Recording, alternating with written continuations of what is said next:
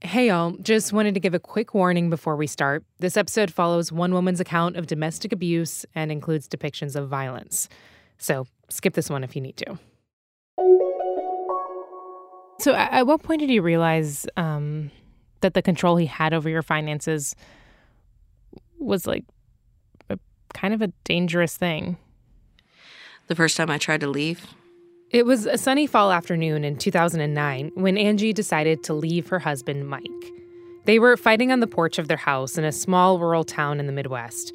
She doesn't remember what it was about because for the entire 4 years they had been married, it was just constant fighting. On this particular day, their kids heard all the commotion and came running out to the porch. Everybody was screaming, and then Mike was screaming at the kids. I was worried that he was going to turn on the kids because he was screaming at them. Mike often got violent with Angie, but this was the first time she felt like her husband might hurt the kids too. So she told them to grab their jackets and get in the truck. And Mike said, "What are you doing?" And I was like, "I'm not fucking doing this. I'm not living like this." And he's like, "What do you think you're going to do? You think you're just going to walk out of here with my kids? You think I'm going to allow that?" Angie was shaking. The kids didn't even have socks or shoes on. She was running on pure adrenaline. My heart is beating so fast, and I can't draw like a clear breath. And, I don't have a thought because it's like a flight response. Just get the hell out. Like, just get out as far away as you possibly can. To stop her from leaving, Mike grabbed her purse and the keys to the truck.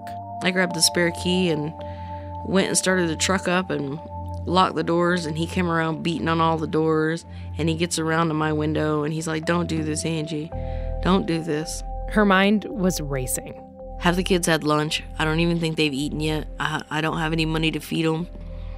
There's a quarter tank of gas in this car. How far can I get on a quarter tank of gas in this truck? Not very far. And what am I going to do? Where am I going to go?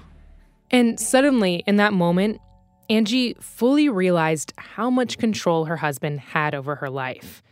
It didn't even matter that Mike had grabbed her purse because she didn't have any money in there. No debit card, no credit card, no access to cash at all. You reach some low points in your life, or you think you reach low points, and then you sit at that moment and you're sitting in a car and your kids are crying and you've got this psychotic fucking man beating on your glass, and you realize that you have nowhere to go. Like, you have nowhere to go, man. And that's when Angie turned the truck off. And I just kind of put my head down, like, on the steering wheel, and honestly, the thought was, fuck. I felt completely defeated.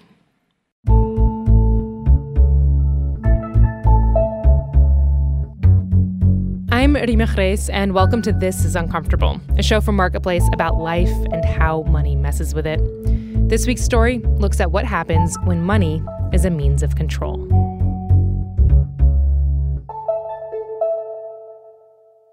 Mike was Angie's second husband. When she met him, Angie was a single mom of 2 kids. She had an office job doing administrative work. Money was tight, but she'd always been good with it, keeping the bills paid and her kids fed. It was 2003 when she started dating Mike, and she was struck by how he seemed to have it all together. He had just gotten back from the Navy and had a good job as a union iron worker. I thought he was a pretty responsible guy. I mean, he spoke intelligently.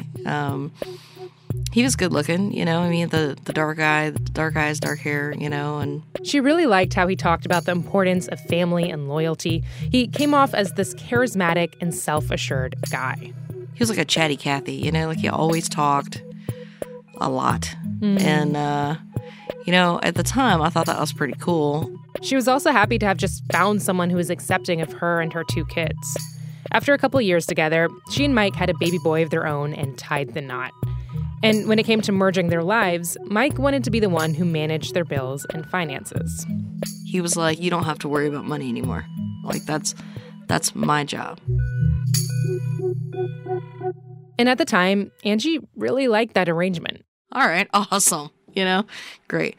Like, I'll go to work, I'll do my part. So for him to, breeze in and be like, "Nah, I'm going to take care of that." Like, the man pays the bills, that's how it goes. And I'm like, okay, and that's what I saw growing up.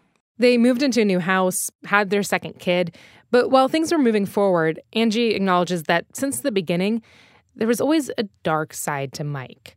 He had a really short temper and was almost always in a bad mood. It could be absolutely nothing. You could be sitting there watching TV, and then he would just have this really deep sigh, and then you just knew that something was wrong.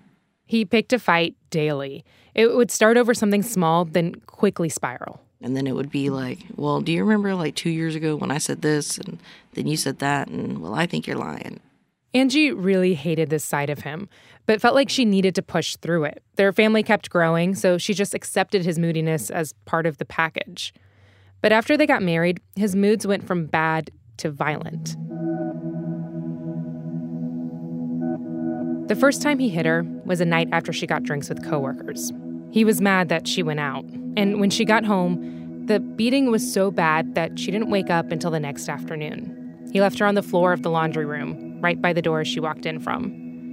Angie didn't know what to do. Because you don't immediately think, like, I need to leave, I need to get the hell out of here. Like, it's, what can I do to make that sure that never happens again? Like, what steps can I take? She never thought to call the police. She didn't think they could do anything for her. Instead, her plan was to do whatever she could to appease Mike. But it was hard. The tiniest things would make him explode, especially when it was about money.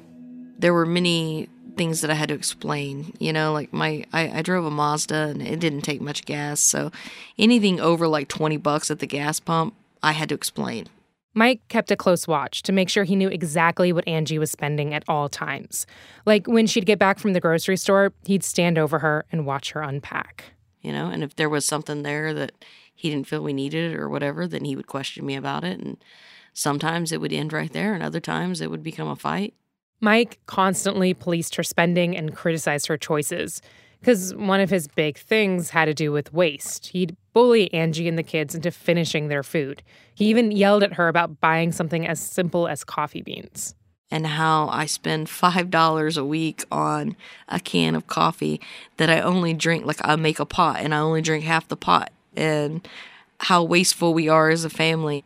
And then one day, his control over how she spent money reached a whole new level. She had forgotten to take the meat out of the freezer for dinner, and so she stopped by the grocery store on her way home. He was upset about that, and he was like, I got this big lecture about wasting money and how it was an unnecessary stop, and, you know, like if I had just thought ahead and took the meat out, like I could have saved $50. He called her irresponsible and yelled at her for about 45 minutes straight. At this point, Angie was desperate for him to just drop it, so she did the only thing she could think of. I was like, here, just take the debit card, like, I'm sorry, it's not a big deal. It was actually a huge deal. Their joint account was the only one she had, and her debit card was how she accessed cash. I think the week after that was the first time I realized, like, well, I won't have access to my paycheck, you know? Up until now, money was their main source of tension. But after this fight, money would become the way Mike took total control over Angie's life. You know, like, I'm not a child, and that's what I felt like. I felt like a child. I felt like I was 2 inches tall. Along with her debit card, he took away her personal credit card and insisted on seeing her deposit slips from her paychecks every other Friday. She couldn't even stop by the bank to take out cash because he was watching the account balance like a hawk. So I had this whole, like, internal struggle with it, and finally decided to just go with it and said, okay, you know, like, we'll just do it your way. So yeah, to avoid the verbal and physical abuse, she went along with what he wanted. She'd go through him to get cash and get his approval on every purchase. Everybody always says the same stupid-ass question. Why doesn't she just leave? You know, why doesn't she just leave? You know, nobody says, why is he doing it? But why doesn't she just leave? Because it's not that simple. It's never that simple. Mike built a system in which she was completely dependent on him financially. He even convinced her to leave her job. She was pregnant with their third child, and he claimed if she took care of the kids, it would save them money on daycare. She didn't want to quit. She enjoyed getting up every morning and going to work. But Mike was relentless. Like, he just wore me down. He was like, you know, I have more respect for women that stay at home and actually take care of their children, and I have more respect for women that, are willing to do what needs to be done to make sure that their children have what they need. And, at the end of the day, the people that you work for don't give a shit about you. So that's what I did. I went on maternity leave and I never went back. Oh, wow. Mike used money in all sorts of ways to have power over Angie, even when it came to her body. They had 4 kids together. I breastfed all 4 of those kids, and not because I wanted to. It was awful, man. Mike refused to give her money for formula for any of their kids. Instead, he told her, I'm not going to buy formula and pump that shit into my children when God gave you boobs to feed those children. Did it make you feel powerless in those moments? That entire marriage made me feel powerless. There weren't moments. There were years. Along with the physical and psychological abuse, what Angie was experiencing is a form of financial abuse. And unfortunately, it's really common. One therapist told me that it occurs in 99% of domestic violence cases. And financial abuse often happens when you're deep in a relationship, when you've already made serious ties with that person, which makes it a lot harder to identify when it's happening in the moment, and makes it harder to extract yourself. When we come back, Angie hatches an escape plan.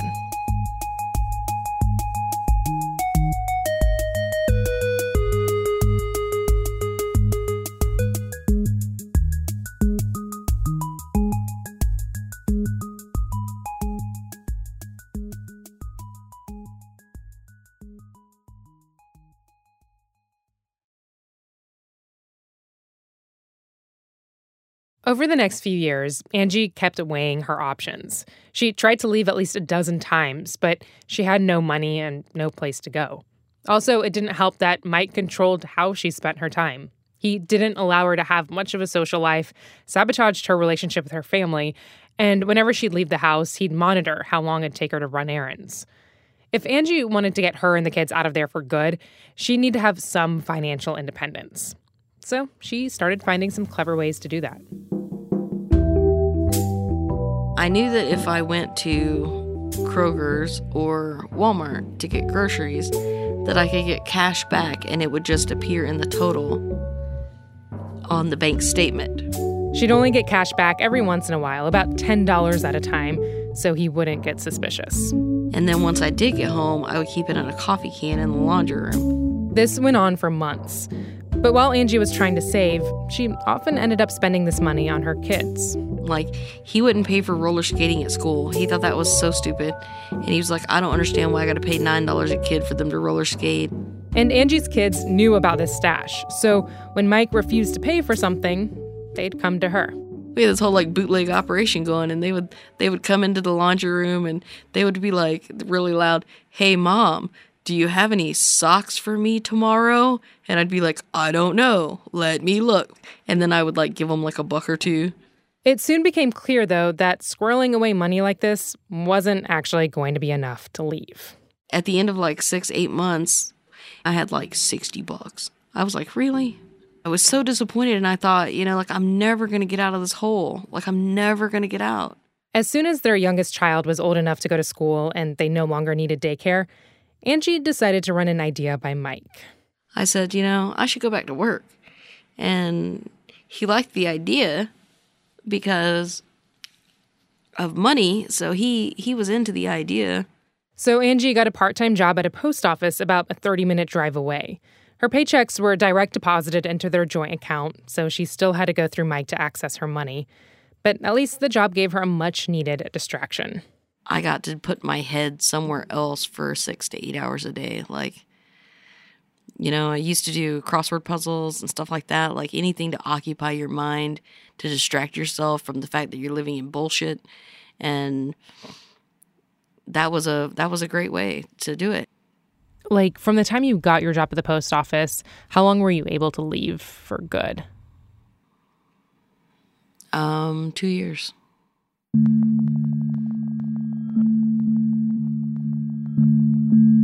Angie's turning point came on President's Day weekend last year.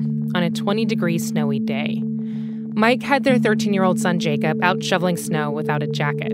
At one point, he came inside to get warm, which pissed Mike off.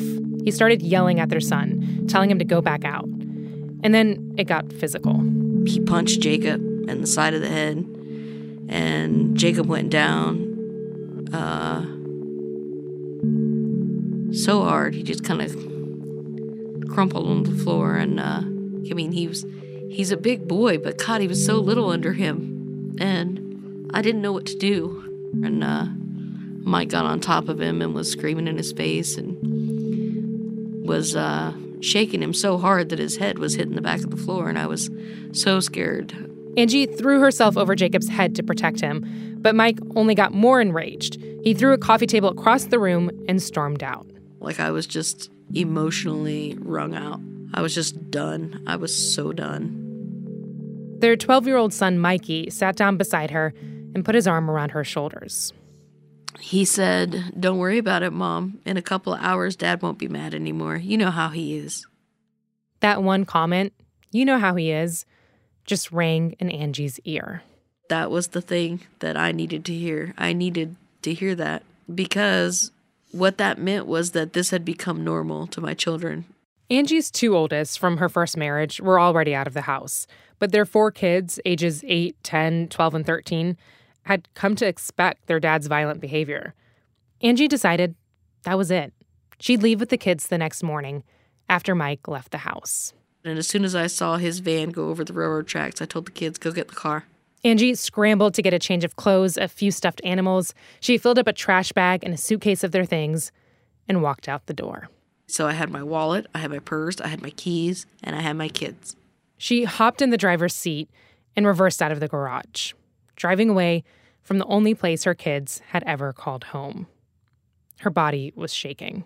And I kept saying, "Okay," over and over and over again. And I didn't even realize I was doing it until Jacob, who was sitting in the passenger seat, Jacob was like, "Mom, you're freaking us out. What's wrong?" Because I was just saying, okay. It's okay. Angie stopped at the nearest gas station and used a payphone to call up a family friend, really the only person in her life who she felt like she could call. I called her up and I was like, "I left Mike and I have the kids and I have $13 and nowhere to go."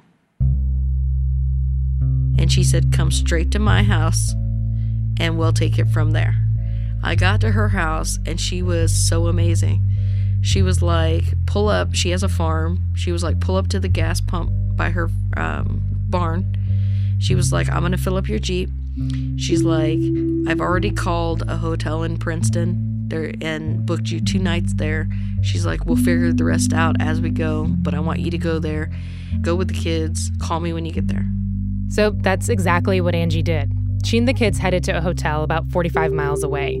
Her friend gave her $600 and told her she'd get her more soon. Meanwhile, Angie filed for an order of protection against Mike. And within days, a judge granted the request and ordered Mike to leave the house. So by the end of February, Angie and the kids moved back into their home. About 3 weeks later, I started getting eviction notices, but not real ones. Okay, like, they looked real, but they weren't real. Angie suspected Mike had been breaking in, putting these fake eviction notices all over the house. And I would wake up in the morning and there would be one tucked under the coffee pot. What?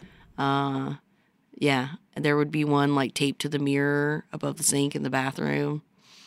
One was on the pillow on my bed. The kids were freaked out. After that first fake eviction notice, they decided to sleep with Angie on the floor of her bedroom. She was definitely worried, but she says she wasn't afraid of Mike anymore. The body can only sustain fear for so long, and I just couldn't be afraid. Angie eventually applied for public housing, and by the end of May, the state found a place for her and the kids. They moved 7 miles away into a 3-bedroom duplex. She says the neighborhood's not great, but the home is completely subsidized. It's giving her some time to try to get back on her feet. Angie is 39 now, and in so many ways, she's starting over, from the ground up. She's working through all of the emotional and psychological damage of domestic abuse. Plus, all the years of Mike controlling her money took a toll on her financial health. My credit score, I had no idea I had no idea. My credit score is probably in the low 500s. She says she now realizes how debilitating it was to not have access to her own money for 14 years. It's just digging yourself out of a hole that you didn't even know you were in. Angie filed for divorce about a year ago. They're in the process of working out custody and the terms of the divorce. Meanwhile, Mike is still using money as a weapon against her. He's not paying child support, and he quit his job, making it impossible for the state to garnish his wages.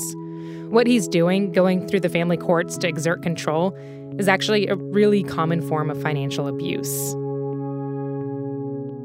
Right now, Angie has been relying on government benefits. She's been able to get free counseling for her 2 youngest, and whenever she has extra money, she pays for counseling sessions for the 2 older kids. Angie still has Mike's voice in her head, though, telling her she doesn't know how to run a family, that she's irresponsible, that she's wasteful. Traces of his abuse pop up in subtle ways all the time. Like, shortly after they left, Angie remembers taking the kids out to dinner. It was the first time she was able to treat them to something on her own. I told them, I'm like, well, listen, guys, you guys can get, whatever you want, It wasn't a fancy restaurant or anything. She just wanted them to feel special. And then she said, just make sure whatever you get, let's eat it. She was basically saying, don't waste the food. And when I said it, that was Mike. That was Mike coming out of my mouth. And other times, she hears his voice berating her over day-to-day expenses. I could probably buy Folgers now, but I still buy the Kroger brand because it's the cheap one. And, that's the stuff that I want out of my head. When I get gas, I just want to be able to get gas. I don't want to think about, is it cheaper down the road somewhere? Angie says she's working really hard to distance herself from him and carve out space for herself. She still has her job with the Postal Service, and now that she's independent, work feels different. I'm a little bit more ambitious now. She only works part-time so she can take care of the kids, but she's the first to volunteer for extra shifts and hopes to one day move up the ranks. What does it feel like now when you go to work? Good. I feel very adult. I adult very well. Mm-hmm. I know what time I have to get up in the morning to get the kids off and have coffee and take a shower, and sometimes I even brush my hair, and I don't know, it's just funny. I have this schedule. I have this routine. You can't mess with my routine because then it just throws everything out of whack. So yeah, feels good. But Angie's also pretty adamant that to claim she's anywhere close to being on her feet would be a lie. Like many survivors, the physical and psychological abuse she endured overshadowed the financial abuse. And Angie is just grappling with the full extent of it now. And I mean, that makes sense. The financial stuff, like whether you have a debit card or what your credit score is, takes a backseat when your safety is constantly at risk. That's at the bottom of the list, because in the grand scheme of things, money really doesn't matter when it comes to your emotional and physical well-being. But afterwards, yeah, it matters a lot. And rebuilding is a slow process. For example, even though she has a debit card, it's tucked away in a drawer. Right now, she only feels comfortable paying for things in cash. When I asked Angie where she sees herself in 5 years, she could only really think about tomorrow. She's just trying to take it one day at a time. Yeah, that's a funny thing. People think you say the words domestic violence, they think of weak people, weak, cowering, like the little small woman cowering in the corner. And I read this book, and the lady said, that couldn't be farther from the truth. They don't want, abusers, they don't want weak women. They want to break down the strong ones. That's what it is. I was never a quiet, a timid, bashful. I never had a problem speaking my mind, or I was never really introverted. And, now I got to give myself a pep talk to go to Walmart, and that's all him. That's every bit of that's him. It's not me. So it's more of getting back to who I used to be.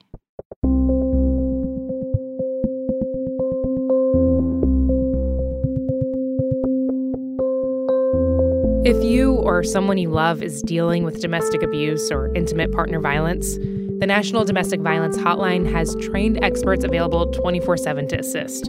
You can call them at 1-800-799-SAFE. Or you can go to their website and use their live chat service. That website is at thehotline.org. And if you want to learn more about financial abuse, we have a post on that topic up at marketplace.org.